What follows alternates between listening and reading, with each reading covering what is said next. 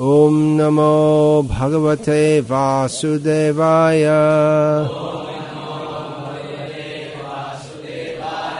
Om Namo Bhagavate Vasudevaya. Om Namo Bhagavate Vasudevaya.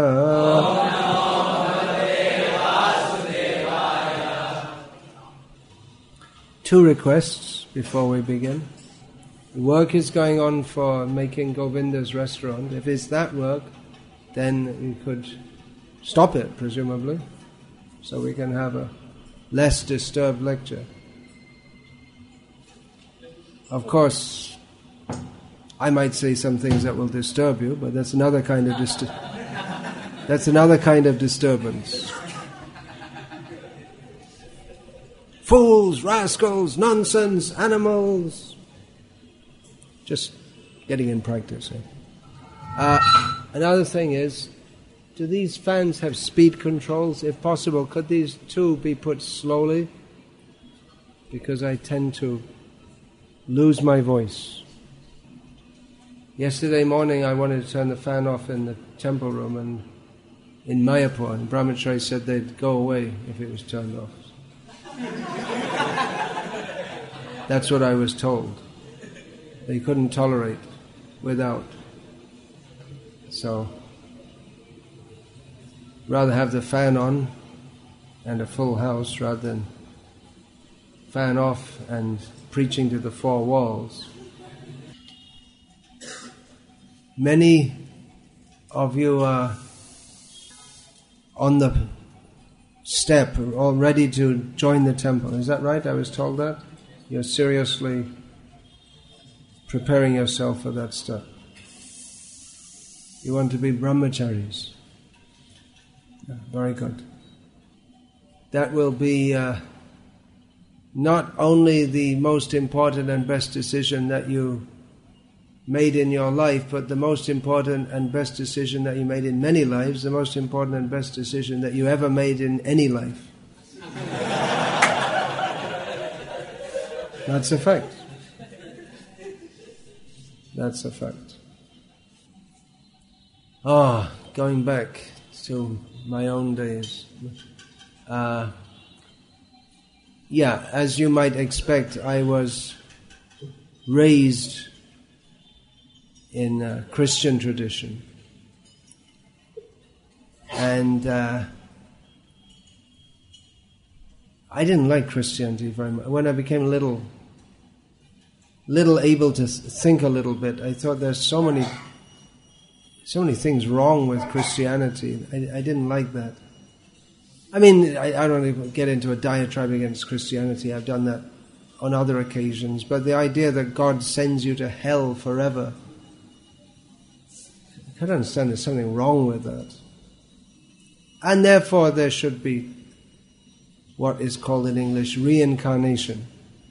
Anyway, I don't want to get too much into my previous hellish existence before I landed in the Association of Devotees by Srila Prabhupada's mercy. But there was a book which I read, it was called The Lives of the Saints. It used to be a famous work among Catholics. It gives mini biographies of various saints. It's translated from Latin. Quite a lot of them were not very saintly at all. Actually, most of them. By Vedic standards. Most of them were meat eaters. But one point I remembered, one of the saints, it was said of him that he joined the monastery. It's like the ashram. And although most of the young monks or seminarians, they weren't very serious. They were there, they had some ulterior motive, maybe to get some education or just because their parents sent them. But this saint, whose name I can't remember, he was from the very beginning very serious about being a monk. So I thought, if ever I get such an opportunity, which I didn't expect to get, because from what I'd seen, I didn't see any path to God at that time. But I thought, if I ever get such an opportunity, I should be like that. So it is a very serious decision to dedicate one's life to Krishna. And really the only way to take it up is seriously. That doesn't mean that we're not happy. Certainly devotees are happy. But that happiness is not the frivolous, whimsical, mindless, so-called happiness of materialistic people who are not happy. You have seen, no doubt, that materialistic people are not happy. Again, going back to that life before I came to Srila Prabhupada's lotus feet, which seems like, to me now, it seems like a nightmare that I can remember previously. That I could see everyone all around me has enough of material necessities, all opportunities for sense gratification, and no one is happy. So I thought, why should I go down the same path? Why should I do what everyone else is doing when no one is happy doing it? So I had no idea what I wanted to do, but I knew what I didn't want to do, and that was what everyone else is doing. So it is a radical decision, no doubt, and one that in many cases others will discourage you from doing, because people think that life is meant for living, enjoying. You're only here once. And people are very afraid of, most people are very afraid of appearing different, or of being ridiculed by others.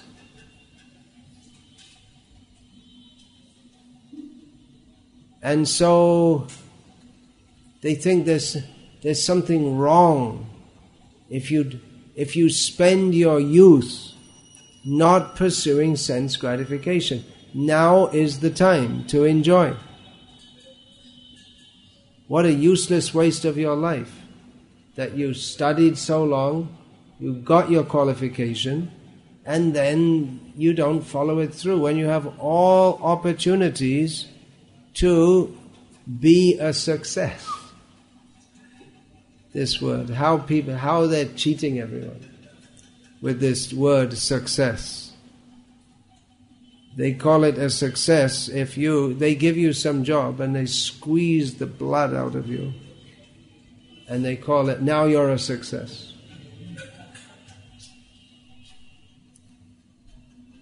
Actually, the educational system,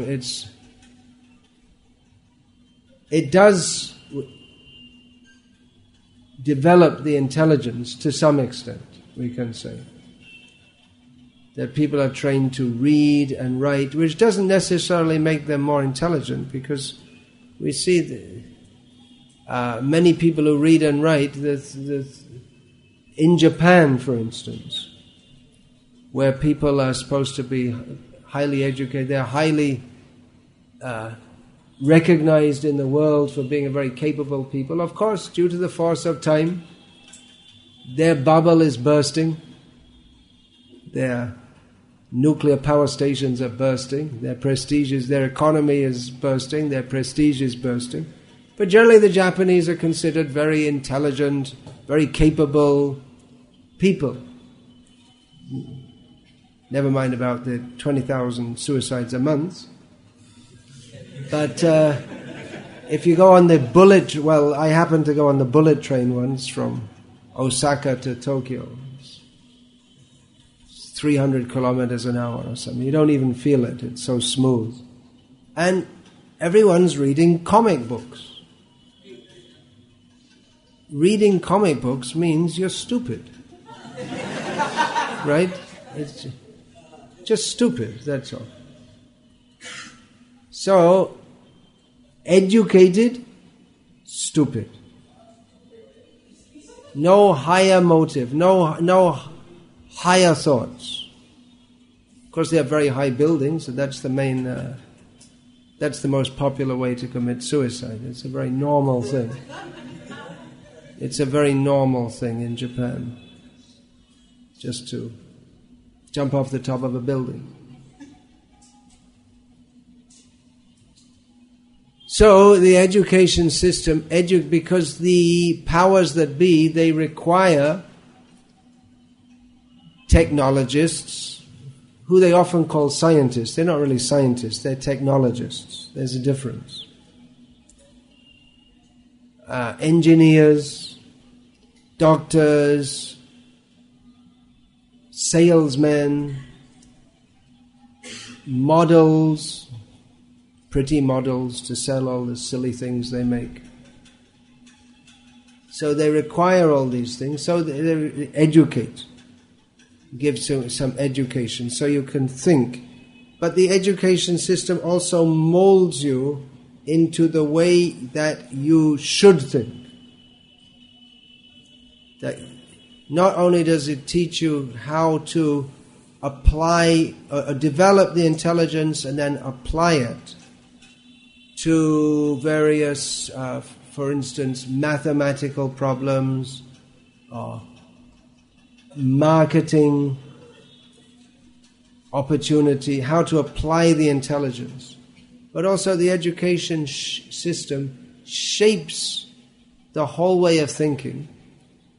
So not only the educational system, the mass media, the whole culture is shaped so that people think that we should work hard, we should make money, we should own our own apartment, we should have a good car, and in this way we shall be happy. And that's the standard approach to life. And if you want to do something different, it's generally not much appreciated. And they call it having opportunity. We have to make opportunities for everyone. So everyone should have education. Women should have the same opportunity. Opportunity what? To sit in an office or a factory all day.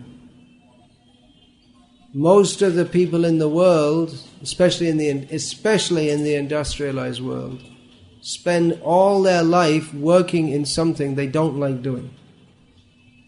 They don't like it. That's why there's so many jokes about Monday morning jokes. Or a friend of mine at school, he told me his father was a successful something or other, I don't know what. Marketing manager, something like that. But he used to go through 3 alarm clocks a week because it was his regular practice to, when the alarm clock went off in the morning, to smash it to pieces or throw it out of the window. So that was like a habit for him because he didn't want to get up in the morning. And he was a success, making lots of money, and company gave him a new car each year and all this kind of thing.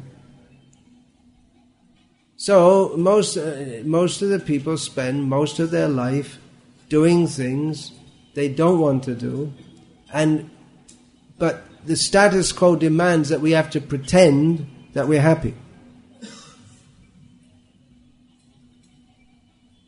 apparently 70% of people in America seek psychiatric treatment throughout their life,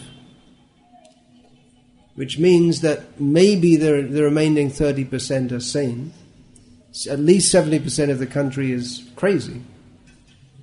And they're promoting, this is the summit of civilization. This is all the countries in the world should be like America.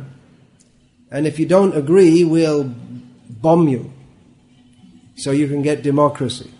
And we'll also establish our oil companies there and McDonald's and everything else that you need to be happy. So there's this whole heavy pressure coming on through the TV, through the educational system. You should be like this. Then you will be happy. And if you don't do this, then you're in Maya. They don't say that. That's our terminology. There's something seriously wrong with you. You're being often they'll say you're being misled. People are misleading you. They're cheating you. You don't know what you see. You don't know what you're doing. You're just a young boy. You're being misled. So, why should we take to Krishna consciousness? We should do so with intelligent understanding. This intelligence is not the kind of intelligence that is required or desired in the modern educational system. The intelligence to think, what am I doing with my life? What is the purpose? What is the meaning of life? Such questions, they're never even raised in the schools. Did anyone in the school ever ask you, what is the meaning of life? What is the actual purpose? It's not, no one talks about it, but it's just presumed that you should work hard, you should make money, and you should be a success. And you should follow all the social rules, just like having no more than 2 children, hum do hamare do. If you have more than 2, you're antisocial. So very heavy pressure, I know, because some devotees in India have more than 2 children. They've told me that the doctors will be angry at it. You're an educated man. Why are you having so many children? You should have lots of sex. That's also required. I know also, maybe as a sannyasi, I shouldn't be saying these things, but I'm told these things. It is relevant. That one disciple of mine, his wife took her for some checkup, and then the female doctor, understood from the checking that they're following the 4 regulated principles, which means they don't have sex like cats and dogs. And this woman doctor was like just insulting them. You're a fool, this, that. And these are the educated people.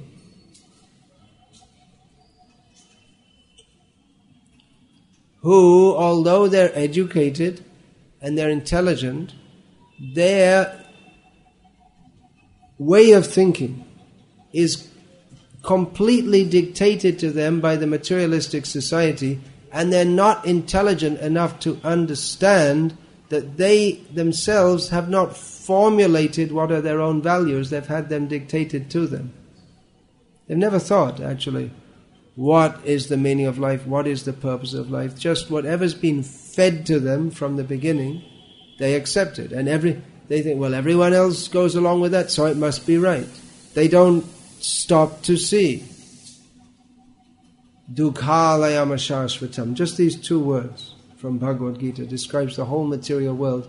You don't need to study history, anthropology, sociology. Just 2 words. Dukhalayama shashvatam. Everything about the material world is summarized in those 2 words. But they don't see. Pashyanapi na pashyati. They see, everyone sees, but they don't see. But actually this world is miserable. People may say, well, you might think it's miserable, but I'm happy. But then again, Bhagavad Gita, Krishna says, Janma mrityu jara vyadhi dukkha doshanudarshanam. We should see how the nature of this material world is that there's birth, death, old age and disease. It is unavoidable. So you may say, I'm happy. But death is sure. Old age is sure. Disease is sure.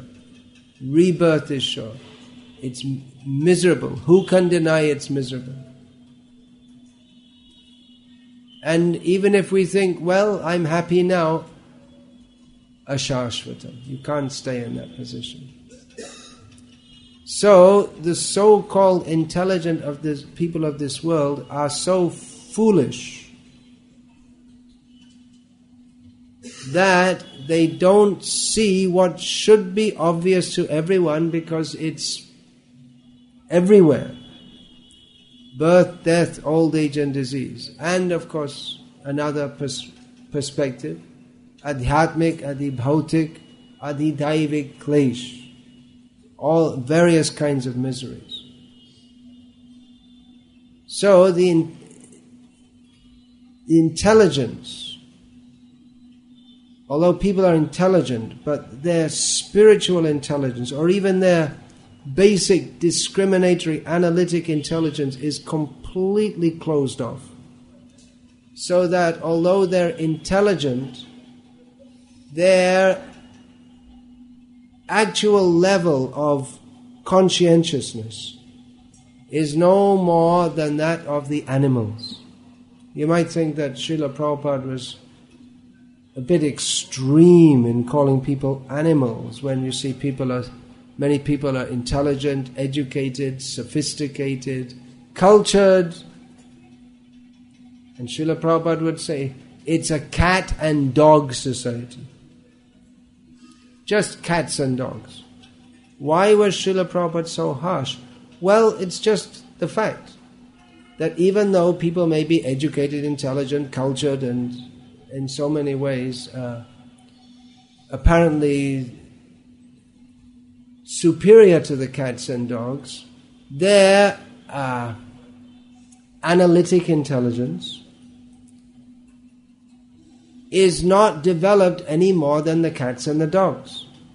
And therefore, their interest is like that of the animals, ahara, nidra, bhaya, maitun, eating, sleeping, mating and defending.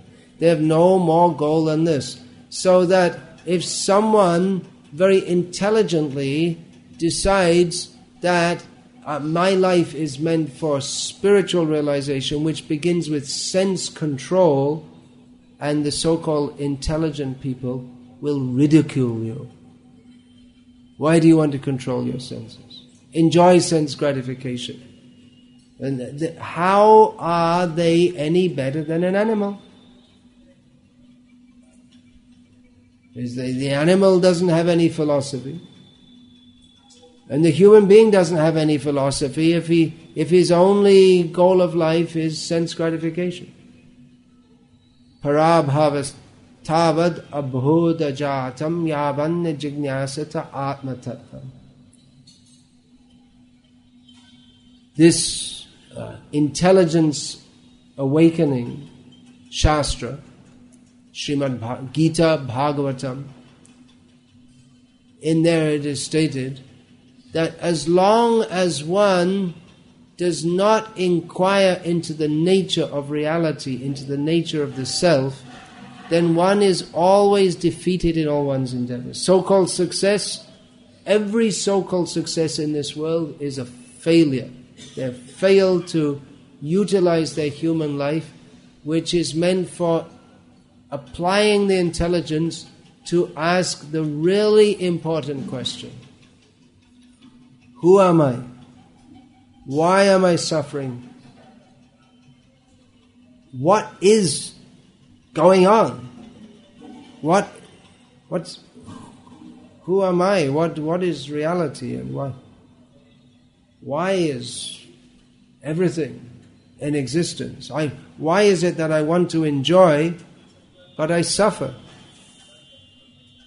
So this is actual intelligence. And if we don't even consider these questions, then we're not intelligent in the true sense of the term. And if we are antagonistic to even considering these questions, as I've just given a couple of examples, many highly educated and intelligent people, they're actually antagonistic to the very idea, to even the thought of spiritual advancement. Then they're not only not intelligent in the true sense of the term, but they are committedly anti-intelligent. Even to call foolish, that's one thing, but they're actually they're against the awakening of actual intelligence. Many people may be religious, and they pray to God, or whatever their concept of God may be. They may not, again, people don't think who is God. They just have some kind of blind faith. Their mother taught them to say, "Hey Ram," or something like this. Or they saw some TV show about Sai Baba. Or someone came along and converted them into a Christian. And mostly people think that religion means it's just faith and don't think. And it may be true or may not be true, but if it's true, what's the harm? If you can get some free help along the way, what's the harm? So, Krishna consciousness, or the teachings of Shastra, especially actually not even all the teachings of Shastra, actually, technically speaking, much of the Shastra, as it's conventionally understood, it caters to unintelligent people. Vedavadarata pravadanti avipaschitaha. It caters to foolish people.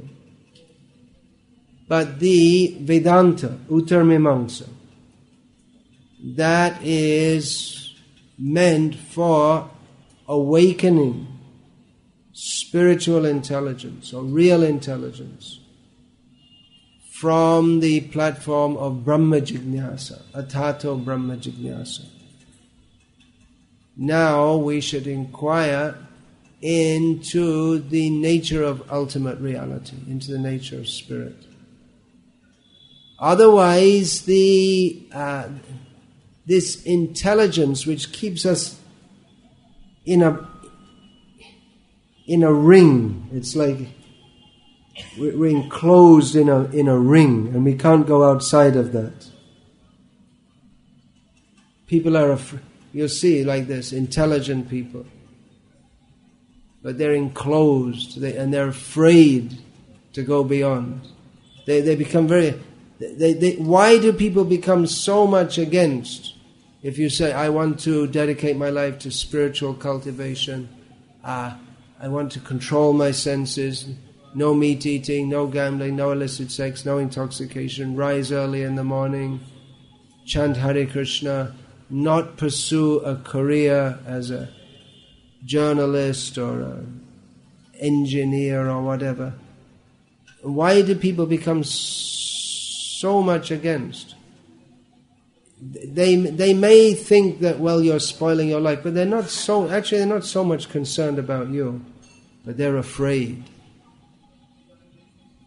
They're afraid of they're afraid of thinking that there could be something beyond what they're doing. Because if they start to think about these things, they don't start to think, because they don't even allow themselves to start to think of the possibility that there could be spiritual platform of existence. Or they allow, but yes, that's for some rishis in the past, or when you're older, but they don't want it for their son or their friend or anyone like them in the modern society. That, okay, spiritual life, that may be. Some Baba, we'll worship his picture, he died 100 years ago.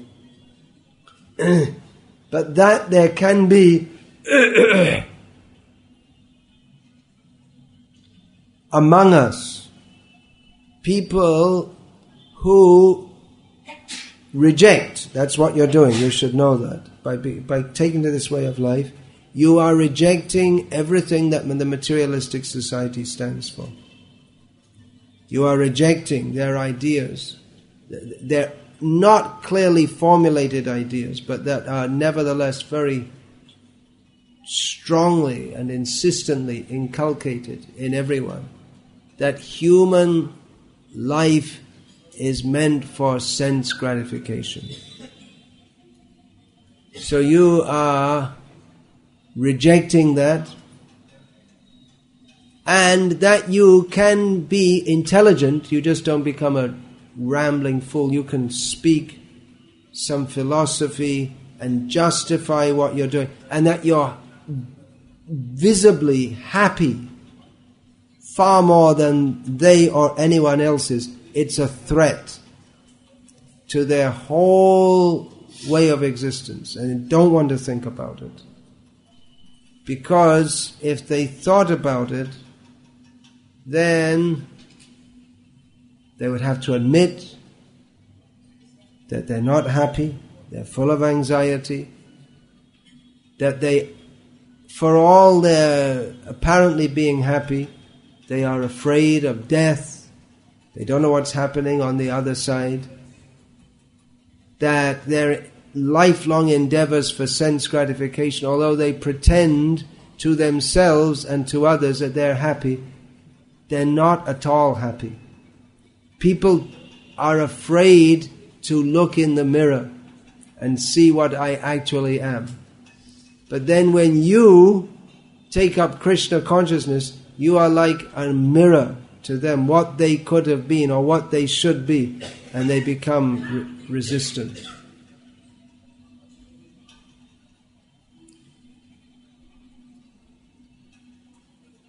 So, this Krishna consciousness is especially meant for intelligent people. But intelligence, we should not equate intelligence simply with university degrees, because the vast majority of university degree holders are stupid. Everyone in the world is stupid. But to have a developed education means to have enhanced stupidity, sophisticated stupidity. And people actually feel themselves to be superior to others because they have a university degree and because they can operate in the society in a more complex way. Just like, for instance, an engineer, his activities within society are more complex than those of a rickshaw driver. But actually, in terms of intelligence, understood in terms of considering what is the goal of life, getting outside the box of the whole materialistic paradigm, the engineer and the rickshaw driver, they're the same. Their goal of life is the same. Their thoughts about the nature of the reality are the same, zero. Or less, actually less, because when they are confronted with that, they become resistant. Or they may say, yes, very nice, ISKCON, nice, this, that, went to Mayapur, we enjoyed the prasadam and this and that. But then if you confront them with the philosophy that human life is meant for God realization, unless you take to Krishna consciousness, you're spoiling your life, then the resistance begins. So we can see that the intelligence, the real intelligence, the intelligence that makes a human being and differentiates a human being from an animal, which is, what is that? Ahara nidra bhaya maitunam cha samanyam etat pashubhya naranam. Humans and animals both eat, sleep, mate and defend. So what's the difference between a human and an animal? Dharmo hi tesham adhiko vishesham dharmena hina pashubhya naranam. Dharma, the possibility to execute dharma, is what distinguishes a human from an animal. So, an animal, a human being is an animal, same propensities, but if he takes up dharma, then he's actually considered a human being. So if he doesn't take up dharma, then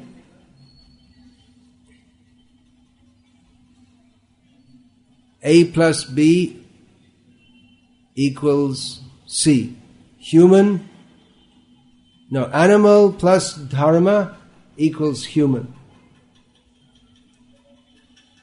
So, human minus dharma equals animal.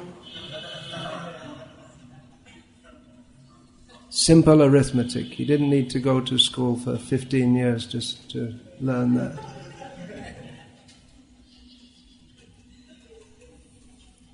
So, actually, when we say Krishna consciousness is meant for intelligent people, it doesn't mean MSc, PhD exactly. But it means the intelligence by which we can consider the nature of reality. Now, people who are educated, their intelligence is developed in some way. So they can go more deeply into various issues. Someone who's trained in mathematics, their intelligence can function in a manner that they can, if presented with various mathematical models of various mathematical problems, they know the techniques to try to solve them, try to solve the problem. Or software developer, there's some various basic templates, and then he has some basic training, and he has to agitate his intelligence to find out the best way to create a desired software. Or in marketing, again, the intelligence, advertising, that requires some creative intelligence. There's no rote formula for that. So the intelligence has been trained in such a way that it can go beyond the very basic human functions. The rickshaw driver, he also has some intelligence, but it's not developed to the extent of those who are more educated, although in another sense you can say their intelligence is on the same level because it doesn't go beyond eating, sleeping, mating and defending. But in another way, those who are more educated, that training is there, that the intelligence is more developed, but not in a manner that can actually benefit them, but in a manner that they can operate in a more complex manner within the materialistic society. Some thinking is required, more than that of those who, like that, drive a rickshaw, sell potatoes, or whatever. So the intelligence is more developed. So when that intelligence is applied in Krishna consciousness, then by the mercy of Krishna, then one can start to understand the philosophical precepts of Krishna consciousness. When we say philosophical precepts, it's a bit different to when we discuss philosophy other than that of Krishna consciousness, because philosophy is generally understood to mean different people's thoughts and ideas, but the philosophy of Krishna consciousness means tattva darshan, to see reality, that is seen through the eye of Shastra, but that requires application of one's God's given intelligence. It's not a blind faith. We see that in Christianity and in Islam and in much of modern Hinduism also, blind faith is required. It is considered a virtue to blindly believe what is stated. You should blindly, your guru, you just believe, that's all. And thinking is not considered very good. In fact, some Christians who believe that God created the world about 6,000 years ago, when they're asked about, well, what about the dinosaur bones? Then their answer to that is, well, God planted them there to test our faith. If you see that we should still believe that God created the world 6,000 years ago, even though all evidence is against it. See? So it becomes absurd. But we don't find this in Uttara Mimamsa. Mimamsa means study and ascertainment. So we find that in Bhagavad Gita, Krishna doesn't tell Arjuna, listen you damn fool, I'm God, just do what I say or shut up. He doesn't say that. He does call Arjuna a fool, that's true, but then he explains to Arjuna, why his way of thinking is foolish. Actually, if you examine what Arjuna said, in many ways it's right, but Krishna brought him to a higher platform of understanding. And Arjuna had doubts, and Krishna answered them. And Arjuna understood. Then he acted in Krishna consciousness. So, people who say, well, you're just brainwashed, you're being misled, we should be ready to answer them. Of course, it's often difficult because they themselves are brainwashed and misled, and they don't really want to think. But Krishna consciousness is meant for awakening our actual intelligence. Intelligence actually begins with the inquiry into the nature of the self and what is the nature of the self is fully answered in Bhagavad Gita, and even more fully answered in Srimad Bhagavatam. Now that may sound like an impossibility. If it's fully answered in Bhagavad Gita, how can it be even more fully answered in Bhagavatam? Well, that's possible in spiritual reality. There's perfect and complete, and you can go further also. There's no material boundary on how far you can go. This is the real success. However successful you are in the material world, there are boundaries and limitations. As Hiranyakashipu found out, as Ravana found out. What's your aim? What's your goal? To be a successful engineer. Okay, there are already lakhs of them. To be the Prime Minister of India, there's only one of them. But the Prime Minister of India will one day just, all will remain, they'll make a statue after he dies. And in course of time, that will be forgotten also. And when the Prime Minister of India, the present one, what to speak? How many of you have heard of this Chandrasekhar and Narasimha Rao? You've heard, but what does it mean to you? The moment they're out of office, everyone forgets them. So, their statue may be there. Their name may be in the history book for some time. But they have to go on to another place. Success in this life and next life, who knows what. Aaj ka raja, kal ka kutta hote. Aisa hote. That's a fact. Can be. Can be. Prabhupada said that.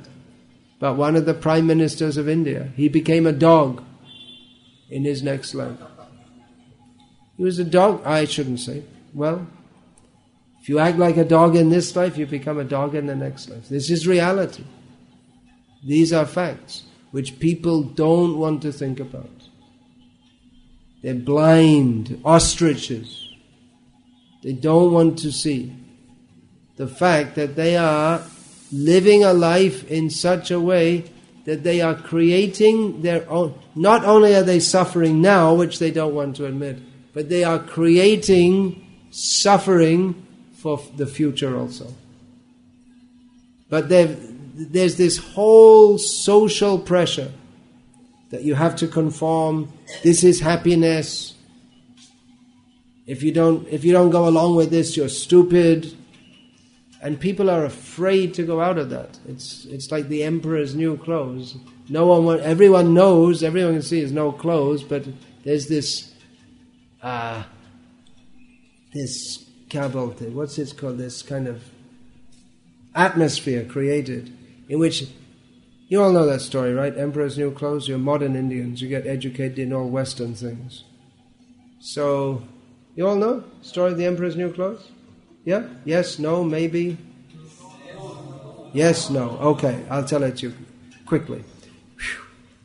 See if I can tell it in 2 minutes. So there was the emperor, and he was a fool. Somehow or other he was the emperor. It happens sometimes.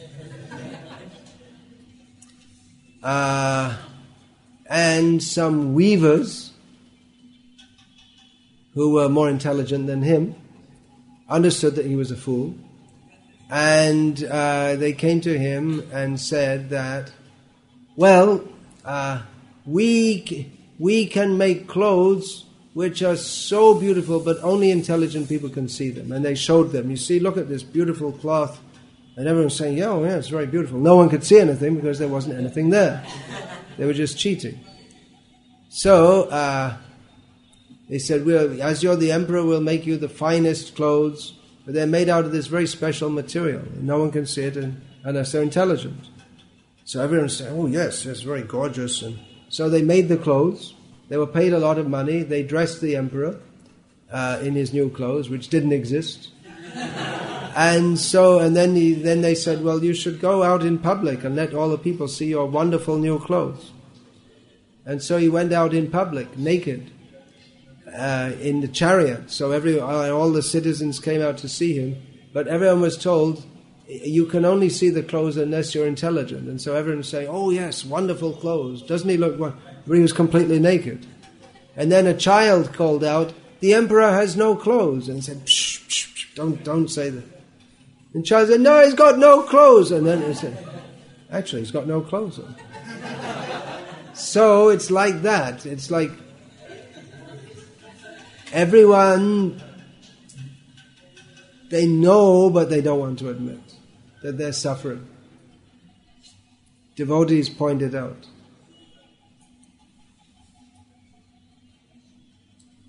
So it's a great challenge to be a devotee of Krishna, especially in the modern world. Srila Prabhupada's books are very challenging. They challenge everything that materialistic society stands for. Of course, Srila Prabhupada's books are translations of the ancient classics. It's not Prabhupada's own philosophy, but he's brought the points home and made them relevant to modern society, that people are spoiling their lives foolishly. And we need to communicate this to others. People should be Krishna conscious. They're spoiling their lives. That needs to be communicated. But to do so requires that oneself has to be fully convinced.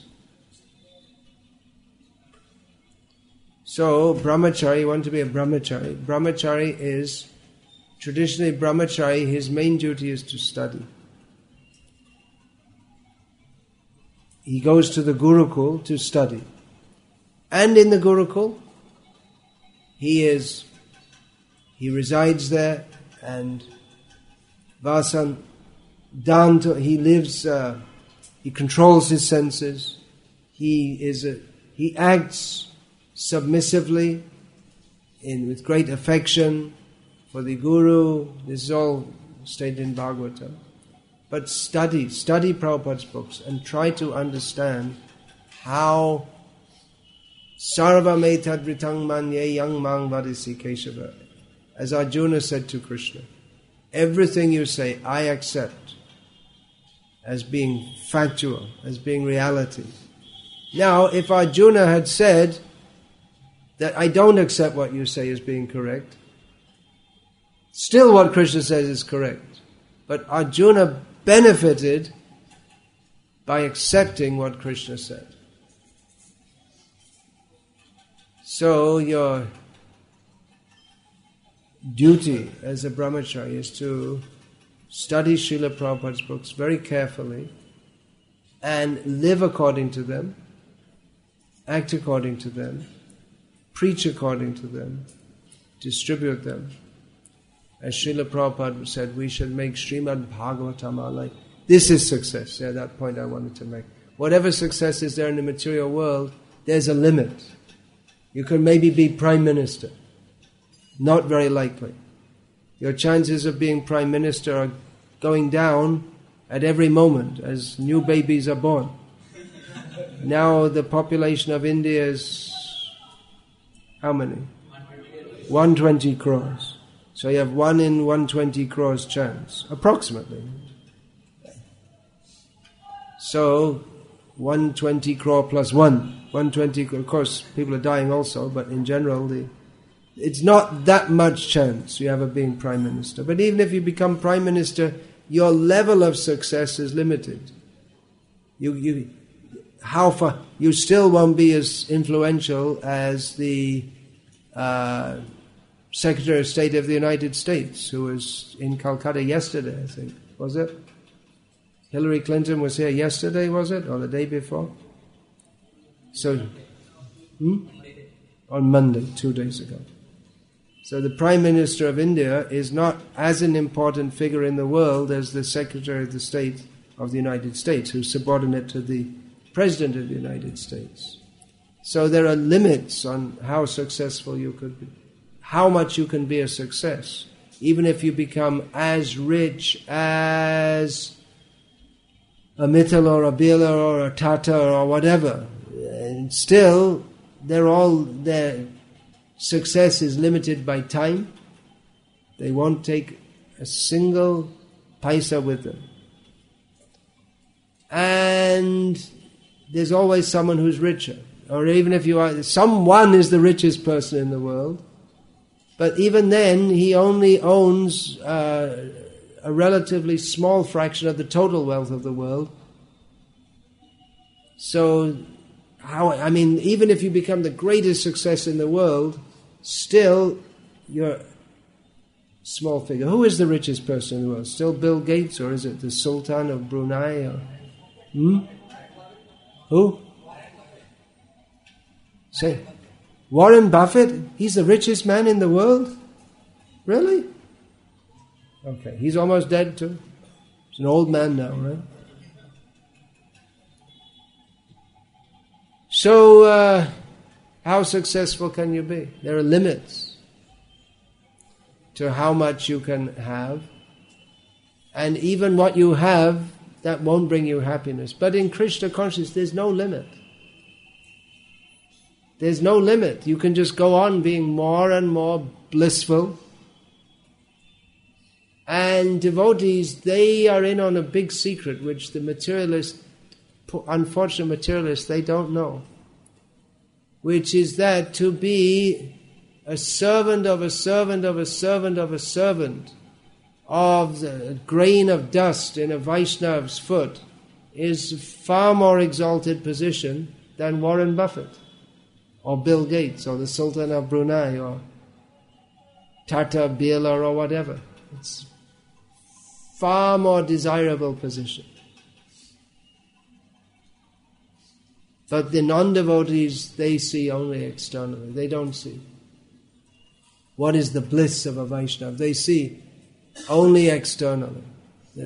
Oh, young man, and he's could have been a success. Instead, he's wearing this old-fashioned clothes and not utilizing his life properly. They only see externally. So go internal. Study the books. Understand. Apply ourselves very seriously. Chant carefully, attentively. Understand, my life is meant for Krishna. I'm only meant for Krishna. This is reality. Don't have any doubts. Surrender. Surrender means you can only surrender to Krishna when we have full faith that by doing so our best interest will be served. That's why Arjuna in the beginning he wasn't willing to surrender to Krishna. Krishna convinced him. Then he was ready. Yes, now I will surrender. Then he was perfect. But still Arjuna retained his intelligence. He didn't become unintelligent. So Krishna consciousness, that's all success. The actual opening and awakening of real intelligence and real happiness. There's no as long as this little thing, if we can understand, as long as we're trying to enjoy our senses, we can never be happy. The whole material world is running on the idea we'll be happy by enjoying our senses, doomed to failure. All the successes, they're all failures, because they're all trying to be happy in a manner in which they cannot be happy. It's been tried again and again and again and again over millions and billions and trillions of years and yugas, and it's a repeated experiment which has always failed. The attempt to be happy in this material world. But people are so foolish they go on trying. So be intelligent. Be a success. Understand this is reality, because the whole world will be against us. Everyone in the world, everything, every poster you see, every person you see, directly or indirectly, they're preaching, be happy without Krishna. And Prabhupada is telling us there is no happiness without Krishna. Surrender to Krishna. This is the only happiness. So we have to intelligently choose who we listen to, who we expose ourselves to. So be convinced that outside of Krishna and Krishna consciousness, Everything else is simply failure, useless. And go into that. Don't go back.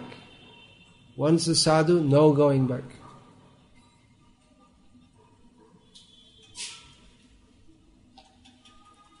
That is my suggestion to you all. You made a very good decision. Now follow it through. Don't waver. Go through strongly, steadily. So many tests will be there. Guaranteed.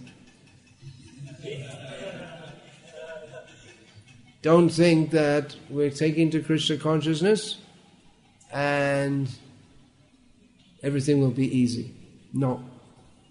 Of course, Krishna consciousness is very nice, very blissful, but the bliss increases as we face the tests and go through them.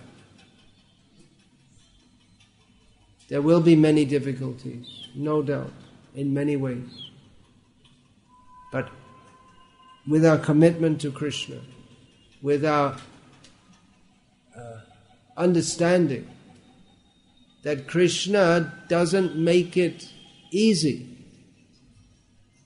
He wants to test, to see if we are actually prepared to surrender to Him. And then ultimately, Krishna gives us everything. He gives us Himself. So, Hare Krishna. Any queries about this?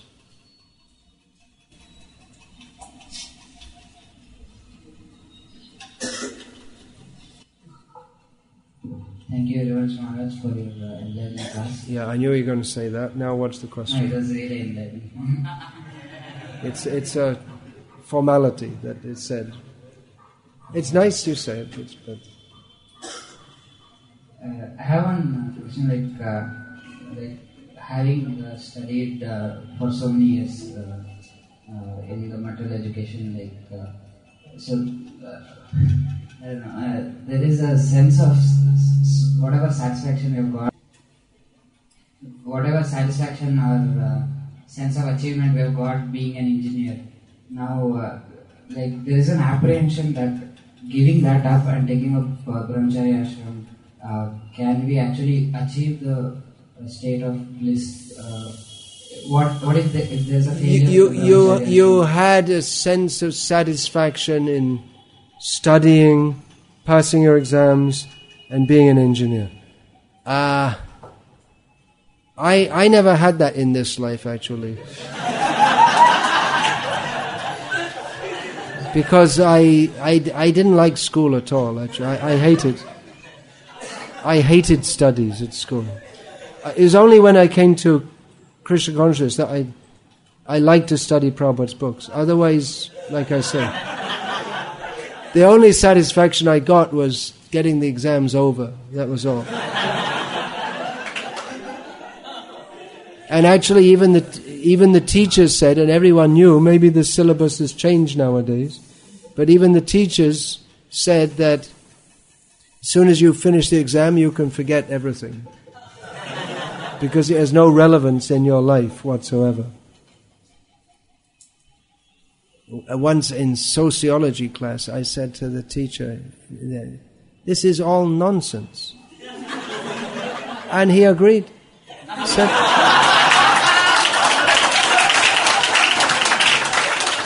He was actually a very intelligent. He said some intelligent things, that teacher. He was the only person I can remember who said. He said to me once that. He said to me that actually sex, it's not such a big thing. He said you get married, you get sex, and it's not such a wonderful thing like it's advertised to be.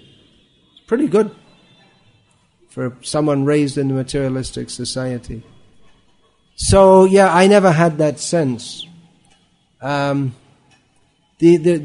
you study in engineering, does that actually help you to be an engineer? You have to be retrained when you come to the job, isn't it? Because whatever they teach you is all out of date and all that kind of thing. Recently, about 2 years, at school I was taught in biology class that the cell, talking about biological cells here, not battery cell or It's very simple, and soon we'll be able to make them in the laboratory. Now, after some time, I discovered that they had discovered, the scientists had discovered, that this was actually not, they'd done more research and they'd found out that actually cells are extremely complex. And there's no question of duplicating them in the laboratory. And that discovery has given rise, or that is one of the discoveries that has given rise to the whole creation by design, intelligent design movement. But it was only about 2 years ago that I found out that while they were teaching me at school that cells are very simple, and we could soon be able to reproduce them in the laboratory, that the scientists already had made the discoveries that is not simple, but they were still teaching me that in the school, which is direct cheating, if we want to put it frankly. Now, some years, this may be about 20 years ago in Baroda, there was the All India Science Conference, something like that, about this time of year. So they had scientists from all over India. So they were staying in the hostels, and I went to the hostels with copies of Life Comes from Life and other of Prabhupada's books.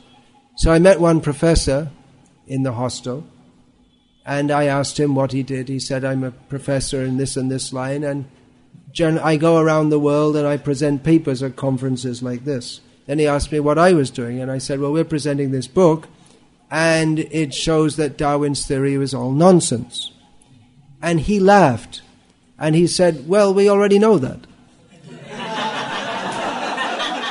And then I asked him, so why are you still teaching it? And he said, well, we didn't come up with anything else to teach.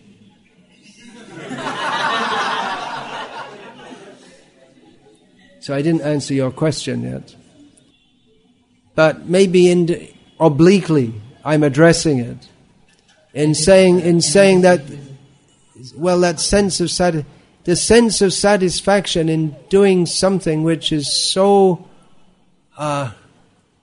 removed from reality and is actually all part of a whole society which is cheating us in the name of knowledge. Maybe it's good to realize that sense of satisfaction you have is acting against your higher interest. That if you feel satisfied in doing something material, of course it's not gross sense gratification, but it's sense gratification on the mental platform, that maybe you should realize that it's not so wonderful after all. It's working again. That sense of satisfaction is working against your understanding of reality.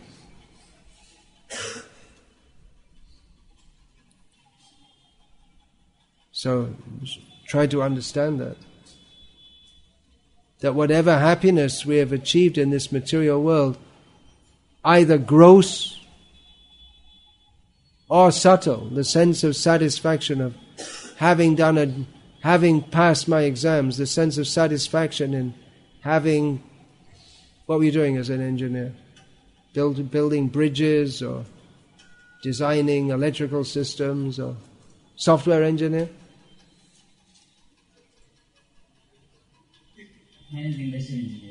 Industrial engineering. So whatever you're doing, there may be some sense of satisfaction there. But it is insignificant compared to the satisfaction of surrendering to Krishna. And the satisfaction that we get, kartaham iti manyate. Do you know this from Bhagavad Gita? The sense of thinking, I am doing. Rather, we should feel regret that how I've wasted my life not serving Krishna. That's one way of answering your question. Probably Radhe Shyam Prabhu would answer in a different way. Is it? No? Could be tackled from different angles. Then what else did you want to say? You wanted to add something to that? I mean, on the other side, contrary, there is the apprehension that joining Brahmacharya Ashram... Oh, right, yeah. Yes. The sense of satisfaction that we get from serving the mission of Chaitanya Mahaprabhu and Srila Prabhupada is far greater than anything you can get from the sense of thinking, I did it, I achieved, I passed my exam, or I completed some project. The satisfaction of giving Srila Prabhupada's books to people, well, you have to experience it. Satisfaction is a subjective feeling, right? So, what is that? The idea that I wasted, I'm losing something. Is it? That if I join the Brahmacharya ashram and later I may go out again. No. Having joined the Brahmacharya ashram, You you don't get the... don't get... You join the Brahmacharya ashram and you have the fear that you might join? You're unable to develop your consciousness to a level where you can be blissful. Well, it's probably better not to join unless you're at least 90% convinced that your life is going to be significantly better. Not only significantly better, but it's in a completely different dimension altogether. Paradigmatically different. It's on a completely different level and better level. Unless you're convinced that one drop of Krishna consciousness is better than everything the whole world has to offer, then maybe you should take some more time. Or, even if you're 70% convinced, you can go in and then the very experience of Krishna consciousness should lift us and carry us through. Because actually once you do live in the Brahmacharya ashram, you live that life, and you are trying to do that, then it's a fact that Krishna consciousness works, and you should be able to experience that. If you have many doubts, then you're not ready to join. But if you're just a few doubts, then we can say, okay, just try it and see. But I experience myself pretty much every morning, except sometimes I guess I'm in Maya more, but almost every morning I feel that this is really what I want to do. I want to be here in Mangalarti. I don't want to be sleeping like all these people. I want to have darshan of the deities, be with the devotees, these beautiful prayers we're offering. This is every morning practically. I think that, if I had the choice to be doing anything else, I wouldn't be doing anything. This is where I need to be. That's my experience. And that's the experience of everyone else who's doing it. Otherwise, why should they do it? Here's a good one. Often people ask me, how long have you been in this movement? And now it's 30-something years. 37 years. So, and then they often ask me, then, well, are you happy? And then I ask them, well, you see, we rise every morning early in the morning, at a time you couldn't imagine rising unless you have to catch a train at 6 o'clock, a long distance train or something like that, 6 o'clock in the morning. But we do it every morning. And theoretically I could get away with not doing it, being a senior member, but I do anyway. We don't go to movies, we don't watch TV, we don't have sex. That's a very tough one for most people to think of. We don't drink soft drinks, what to speak of alcohol. no pan, biri, cigarette, tea, no coffee. We don't have holidays. We don't have pay.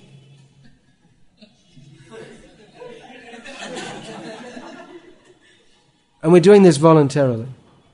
Because we're getting something. It's all voluntary. Why are we voluntarily doing that? What is the answer? That must be because we are getting... Either we are brainwashed,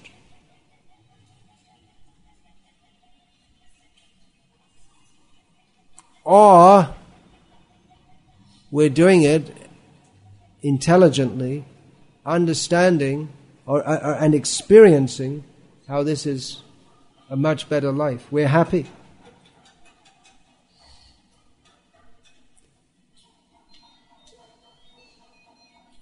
Or now that sometimes I also ask, when they ask, are you happy? I say, well, what do you think? Look at me, what do you think?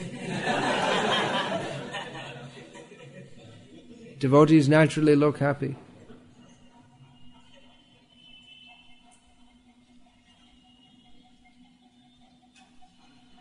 So you should be at least 70%. If you're not 70, 80% convinced, maybe better not to join. But if you're that much convinced, then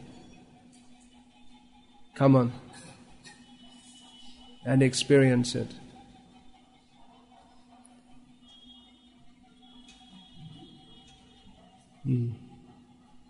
Yeah. All right.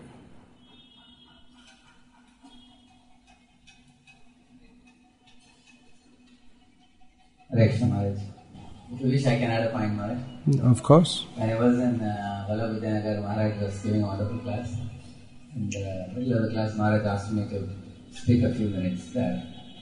So, and today, Maharaj spoke on a very important topic, and I felt this topic was very relevant to the students here, those who are audience here.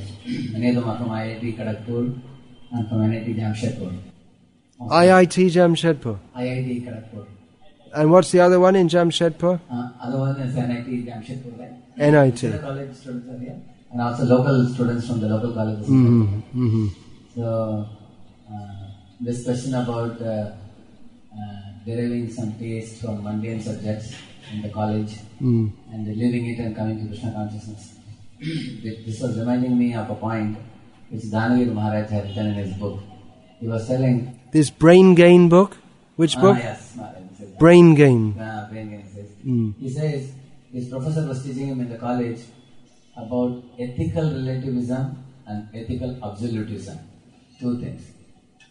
So the professor explained that, for example, we have a policy that Americans should not kill their grandfathers and eat. This is ethical, he said this, ethical absolutism means this law is applicable everywhere. Nobody should kill their grandfather and eat them out. And what about their grandmother? Means in America, people should not kill their grandfathers and eat, but if cannibals want to eat their grandfather elsewhere, that is all right. That is ethical relativism. And ethical absolutism means a law is applicable everywhere. That is ethical absolutism. And relativism means it's applicable in one place and not applicable in another place. So after the lecture was over, the devotee, Dhanavir Maharaj, we went and asked the teacher, "Sir, which one do you believe? You believe in ethical absolutism or ethical relativism?" The teacher said, "I believe in neither. I don't care. You pick up whichever you like to choose," he said. Which means, either you can cook your grandfather and eat up, or you may not eat. It's up to you. So he says that I felt like a stupid to be a student in the college. He says, with teachers like that who have no clarity of what they are teaching. He said, when I came to Prabhupada, who was giving a lecture in the temple, I saw Prabhupada had absolutely no ambiguity in his speech. He had such a clarity of vision, he says. So for example, if you take the subject industrial engineering, that was one of my very favorite subjects also in my college days. But it always takes human beings as mere factors in an equation.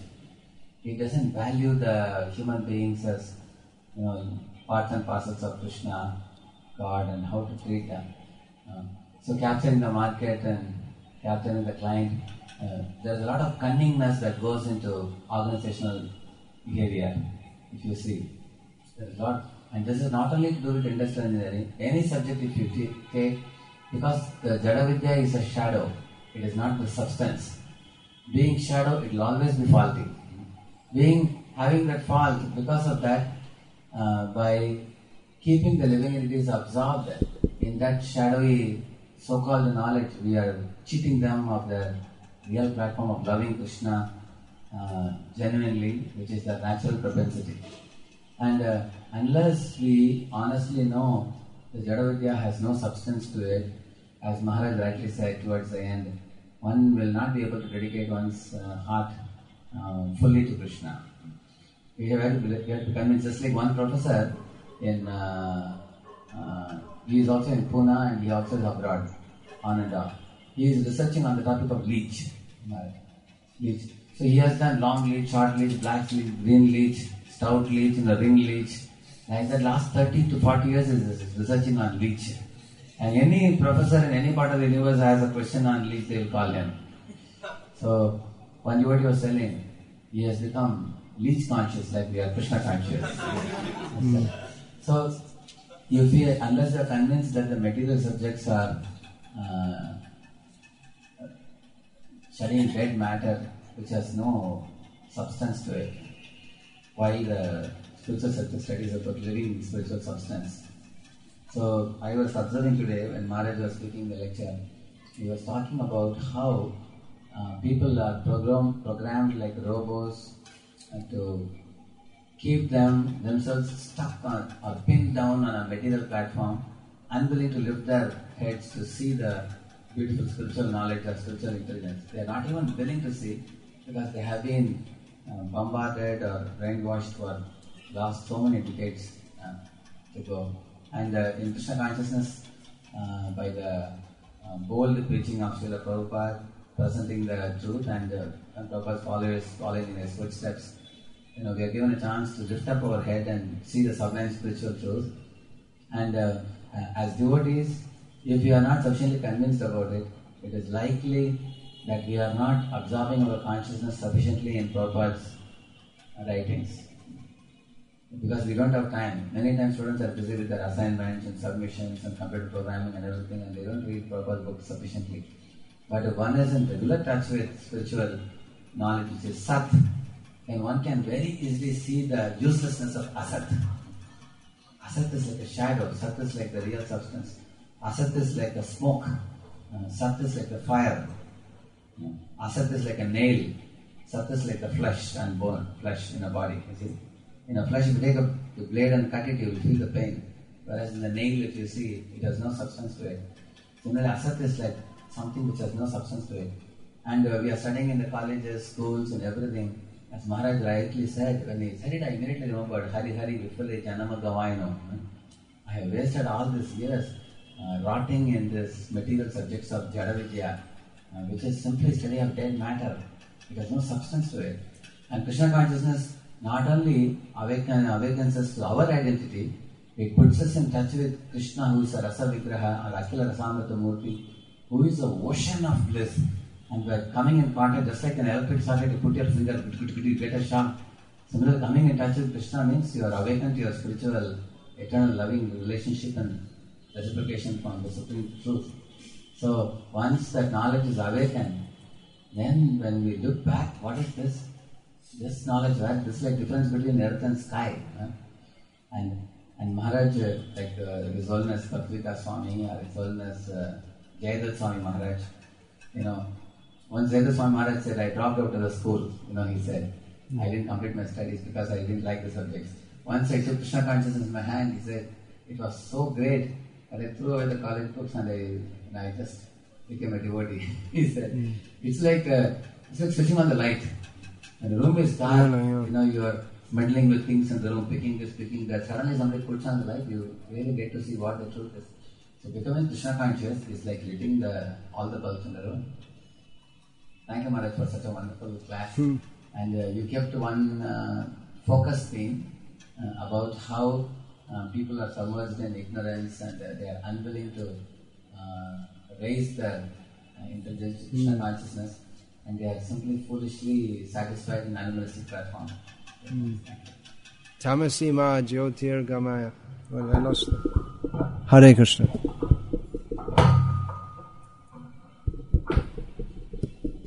Lost the song.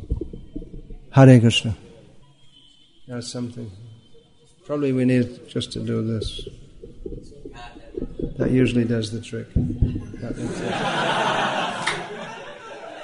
I didn't study engineering.